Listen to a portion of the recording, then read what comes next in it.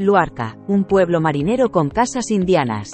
Luarca es un pequeño pueblo marinero situado en la costa de Asturias.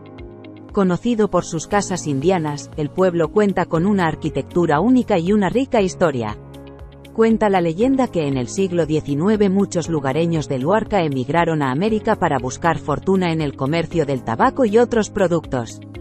Al regresar a su pueblo natal, construyeron grandes mansiones que reflejaban su éxito en tierras lejanas.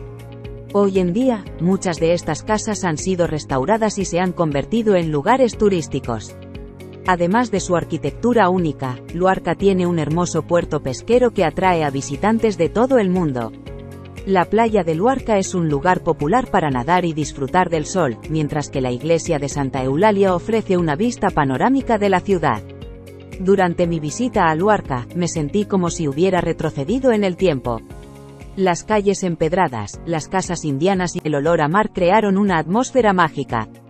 Me encantó pasear por el puerto, observando a los pescadores y sus barcos mientras disfrutaba del paisaje. Luarca es un tesoro escondido en la costa asturiana, y recomiendo a cualquiera que visite esta hermosa ciudad costera para experimentar su encanto y tranquilidad.